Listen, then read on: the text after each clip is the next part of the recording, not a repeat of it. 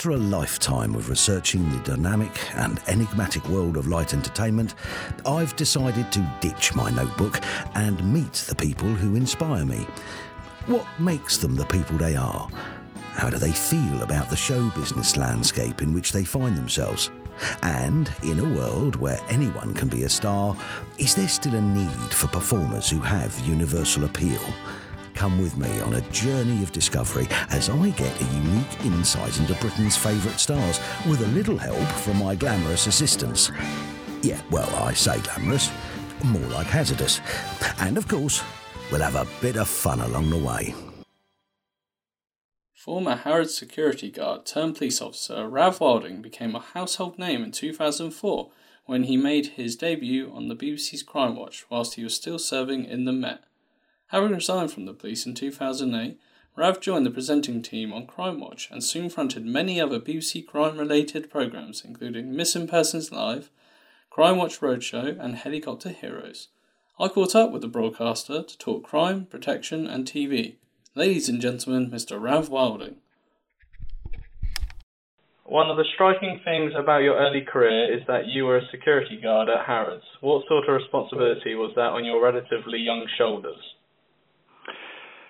That was a really good job, actually, but I'm glad you asked about the responsibility because it was a great responsibility. So Harrods is a massive store in central London that I had never been to before I started working there. It's very famous. It's got a lot of really expensive things in there, a lot of the rich and famous shop there, certainly well out of my reach. So the roles that we had were many, actually. We would sort of be the security front line on the doors, so we would make sure that things like the dress code that was in place was honoured, and we'd be turning people away with ripped jeans and who the boss didn't want in there because they were too scruffy.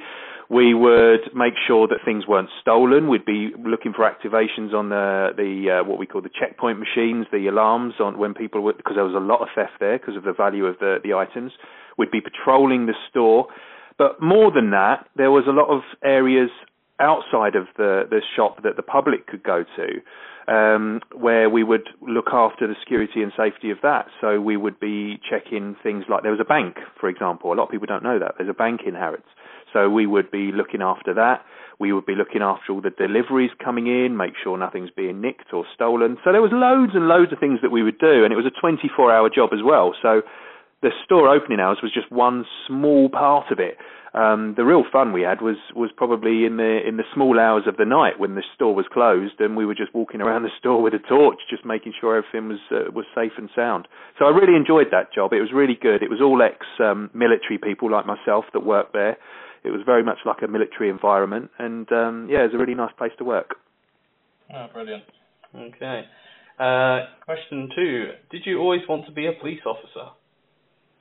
I have always wanted to be a police officer since I was young, so probably around 12 or 13, really. So my grandfather and my grandmother on my mother's side were police officers themselves many, many years before I was born.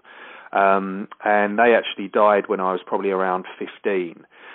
So when I was about 12 or 13, I would see the pictures of them as police officers. My grandfather was a chief inspector and my grandmother was a sergeant. So, they were good, they were experienced. They would absolutely try and, tell me all the good stuff about the policing and tell me that, stories about when they were in there. And it was that really that made me think of it as a possible job. And of course they died before I ever got to join the police, and I think that was probably part of what inspired me and drove me on to do it, because I know that they would have been so proud, and it kind of kept the family tradition, if you like, going. So from a young age, yes, about 12 or 13, and then I was only 22 when I joined, so pretty young. Making your debut on the BBC's Crime Watch in 2004, how daunting was it being on camera for the very first time? Josh, that was the most scary thing of my life, I can tell you. So Crime Watch is something that I grew up watching as a child. It had been on since 1984. And then in 2004, as you mentioned, was when I started. That was the 20th anniversary of the series. and I actually got the role. I auditioned with hundreds of other people, and then they whittled us down and down and down until I was eventually given the job. And it was because they specifically wanted someone from a sort of an ethnic minority background, because they didn't have anyone from a diverse background on the show. So I was really proud to be given that opportunity and to be the first sort of diverse presenter on the show.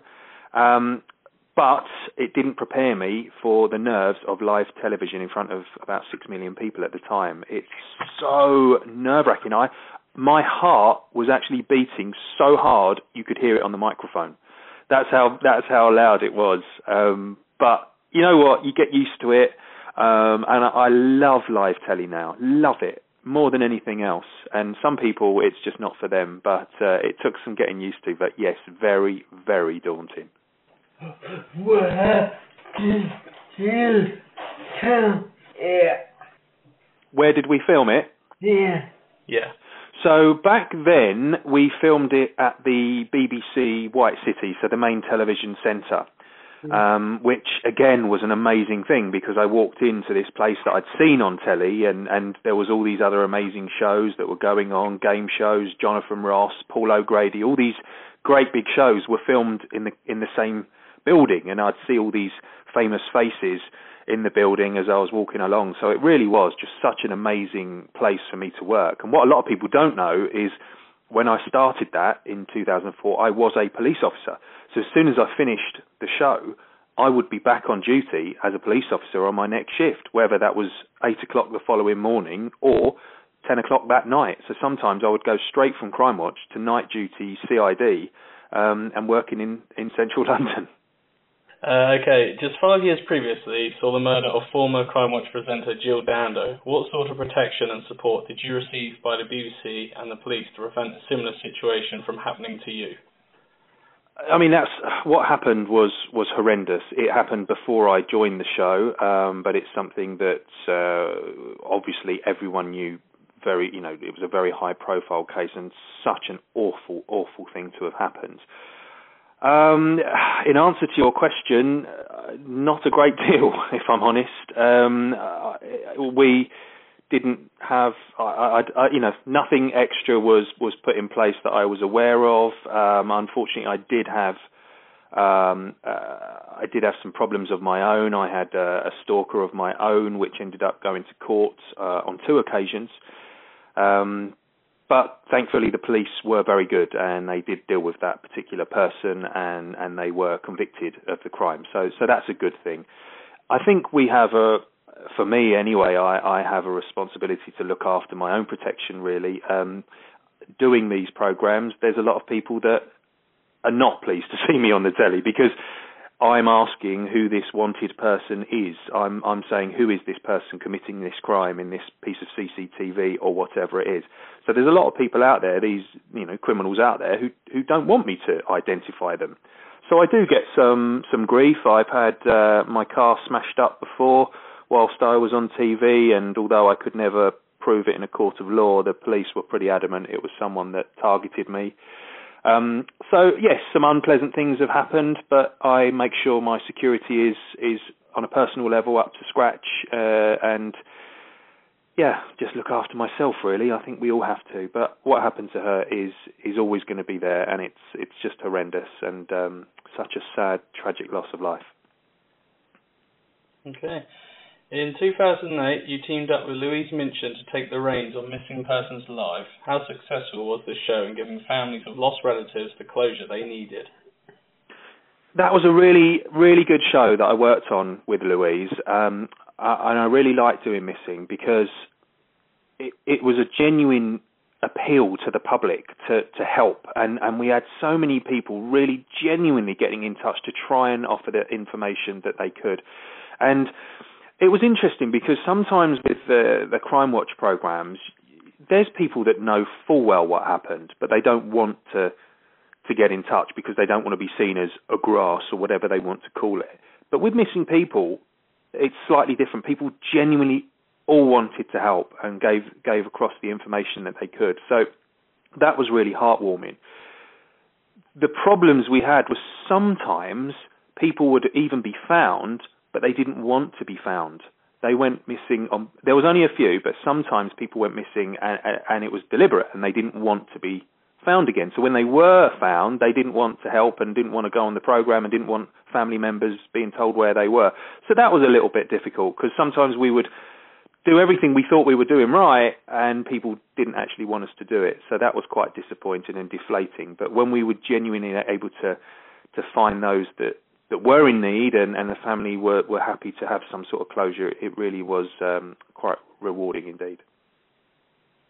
Okay, so beyond police investigations, you've also presided over another emergency service in Helicopter Heroes. What has this taught you about the vital work of the ambulance service? Oh, they are just fantastic, the Helicopter Heroes. I spent probably about 6 years in total working alongside them, and they were just brilliant. 365 days of the year, they were there, ready to respond, and they had to do a big selection in order to get posted on the air ambulance, but they were ready to respond at the drop of a hat. No matter when it was, they would be running out the door onto that aircraft.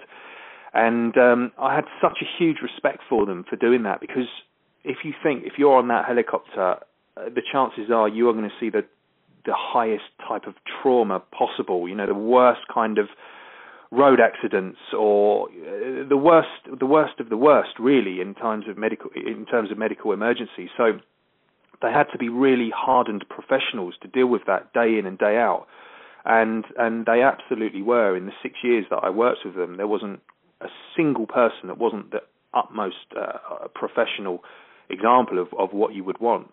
So it was brilliant to work with them and to see what they deal with on a day-to-day basis. I don't know many other people that could do that job.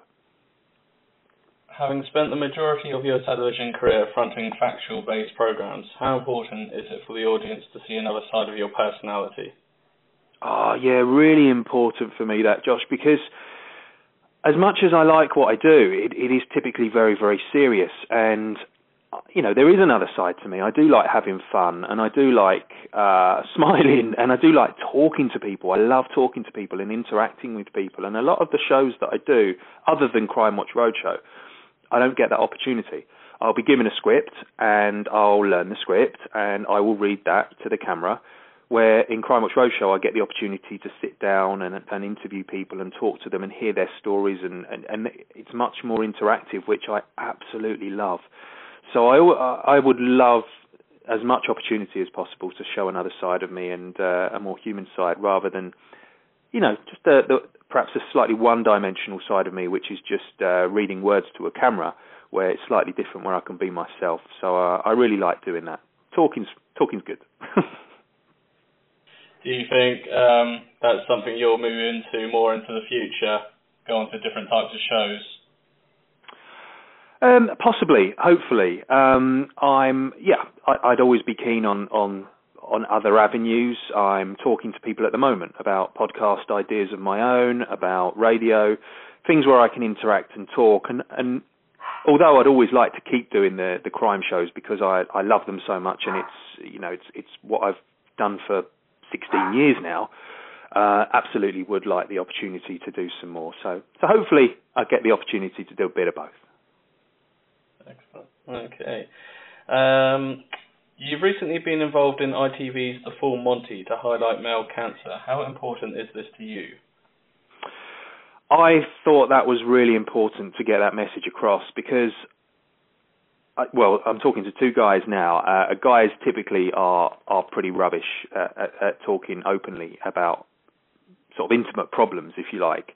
And that's really what the program was about. It was about the male cancers, prostate or testicular, which are the more intimate ones that people don't normally talk about if there's issues in that area. Men are rubbish about going to the doctor, for example. And I think doing something as, let's face it, as outrageous as stripping on TV was what it would take for people to go, why are they doing that? Oh, they're doing it to raise awareness for these male cancers. Oh, right, okay. And the feedback that I've got is absolutely extraordinary. More than anything else I think I've ever done on telly, where I've had complete strangers stopping me in the street saying, my husband's got himself checked because of that show. I've had taxi drivers saying, oh, I told my wife what show you were doing. They've told me to get checked, so I booked myself in with a doctor. You know, this has actually had a genuine impact on complete strangers. So it was such a privilege to be part of it, and I really genuinely think it's made a difference. Yeah, definitely. I enjoy watching it as well. It's a good show. I watch it. Yeah, it was good. Thank you. Did you watch the ladies as well? They were really good. Yeah, I watch them both. Yeah, it's brilliant. Such a good show. Like, really heartwarming show, isn't it? That's the thing. Yeah. Oh, thanks, man. You're laughing, you're crying, you know, you're going through... Yeah, exactly. It was a bit of everything, wasn't it? It was a bit of everything. Yeah. Okay. Looking back at your career, what's your proudest achievement?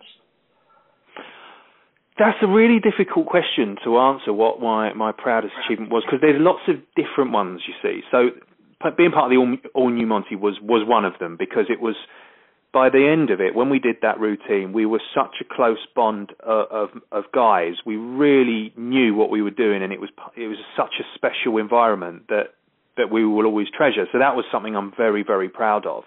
But then I did a show called 71 Degrees North, which was a challenge show set in the Arctic, where we had to compete and do all these crazy challenges like swimming in the Arctic Sea and climbing frozen waterfalls. I won that show, so that was quite a proud achievement for me on a sort of personal level. But also doing something on Crime Watch. If we put out a piece of CCTV and a genuine stranger phones in and says, I know who that is, I know where that person is, and I hear the next day that the police have gone round and arrested them, that is something else I'm very, very proud of.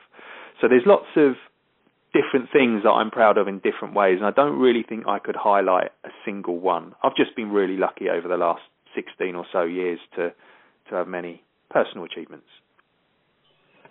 Okay, and... Oh, actually, Josh, sorry, there's one more silly one. If you've ever heard of the game show Tipping Point, I am the current record holder for Tipping Point, because I've got the most coins dropped in a single go, and that was 23. Yeah. Not the greatest record to tell everyone, but it's not like Usain Bolt's 100-meter record, but it's a good one for me. I do vaguely remember you doing that, actually, now you say that. Yeah, it's good fun. So someone will beat it one day.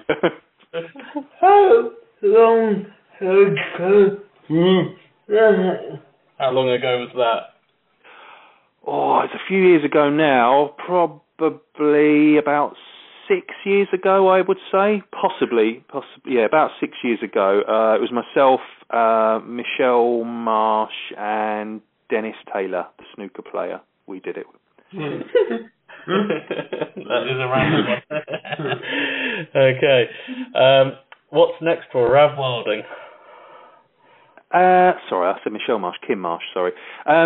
What's next for me? So at the moment I'm working on a TV show which is called Ill-Gotten Gains, which is on BBC. That's all about what's called the Proceeds of Crime Act. So when a criminal's been arrested and convicted at court, then if they have been making criminal money from, say, for example, selling drugs, then the police now have the power to go to their home and take all the things they've bought with that criminal money. They take it away, put it at an auction, people buy it, and all the money that's raised at auction, it goes back into the public purse. So it's a real win-win situation. So we're auctioning off things like designer watches, designer clothes, cars, motorbikes, boats, all these things that have been bought by criminals with their criminal money, and then the money's being sent back into the public purse to either help victims or build things like a community garden or a youth club or something like that. So it's a real win-win. So I'm working on that at the moment. When is it out? It's coming out soon. They haven't got an official date, but it's going to be in the summer, and it's 15 shows on BBC One, Ill-Gotten Gains. It'll be on in both the morning, and then they're going to put it on in the evening as well. Okay, brilliant.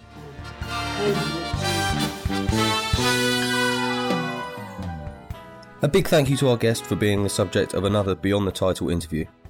If you like this, why not browse the website and see if there's anything else that takes your fancy. Don't forget to like our Facebook page to receive updates of forthcoming interviews and to see more information about me and what I do. Thanks again, and hopefully see you next time for another Beyond the Title interview.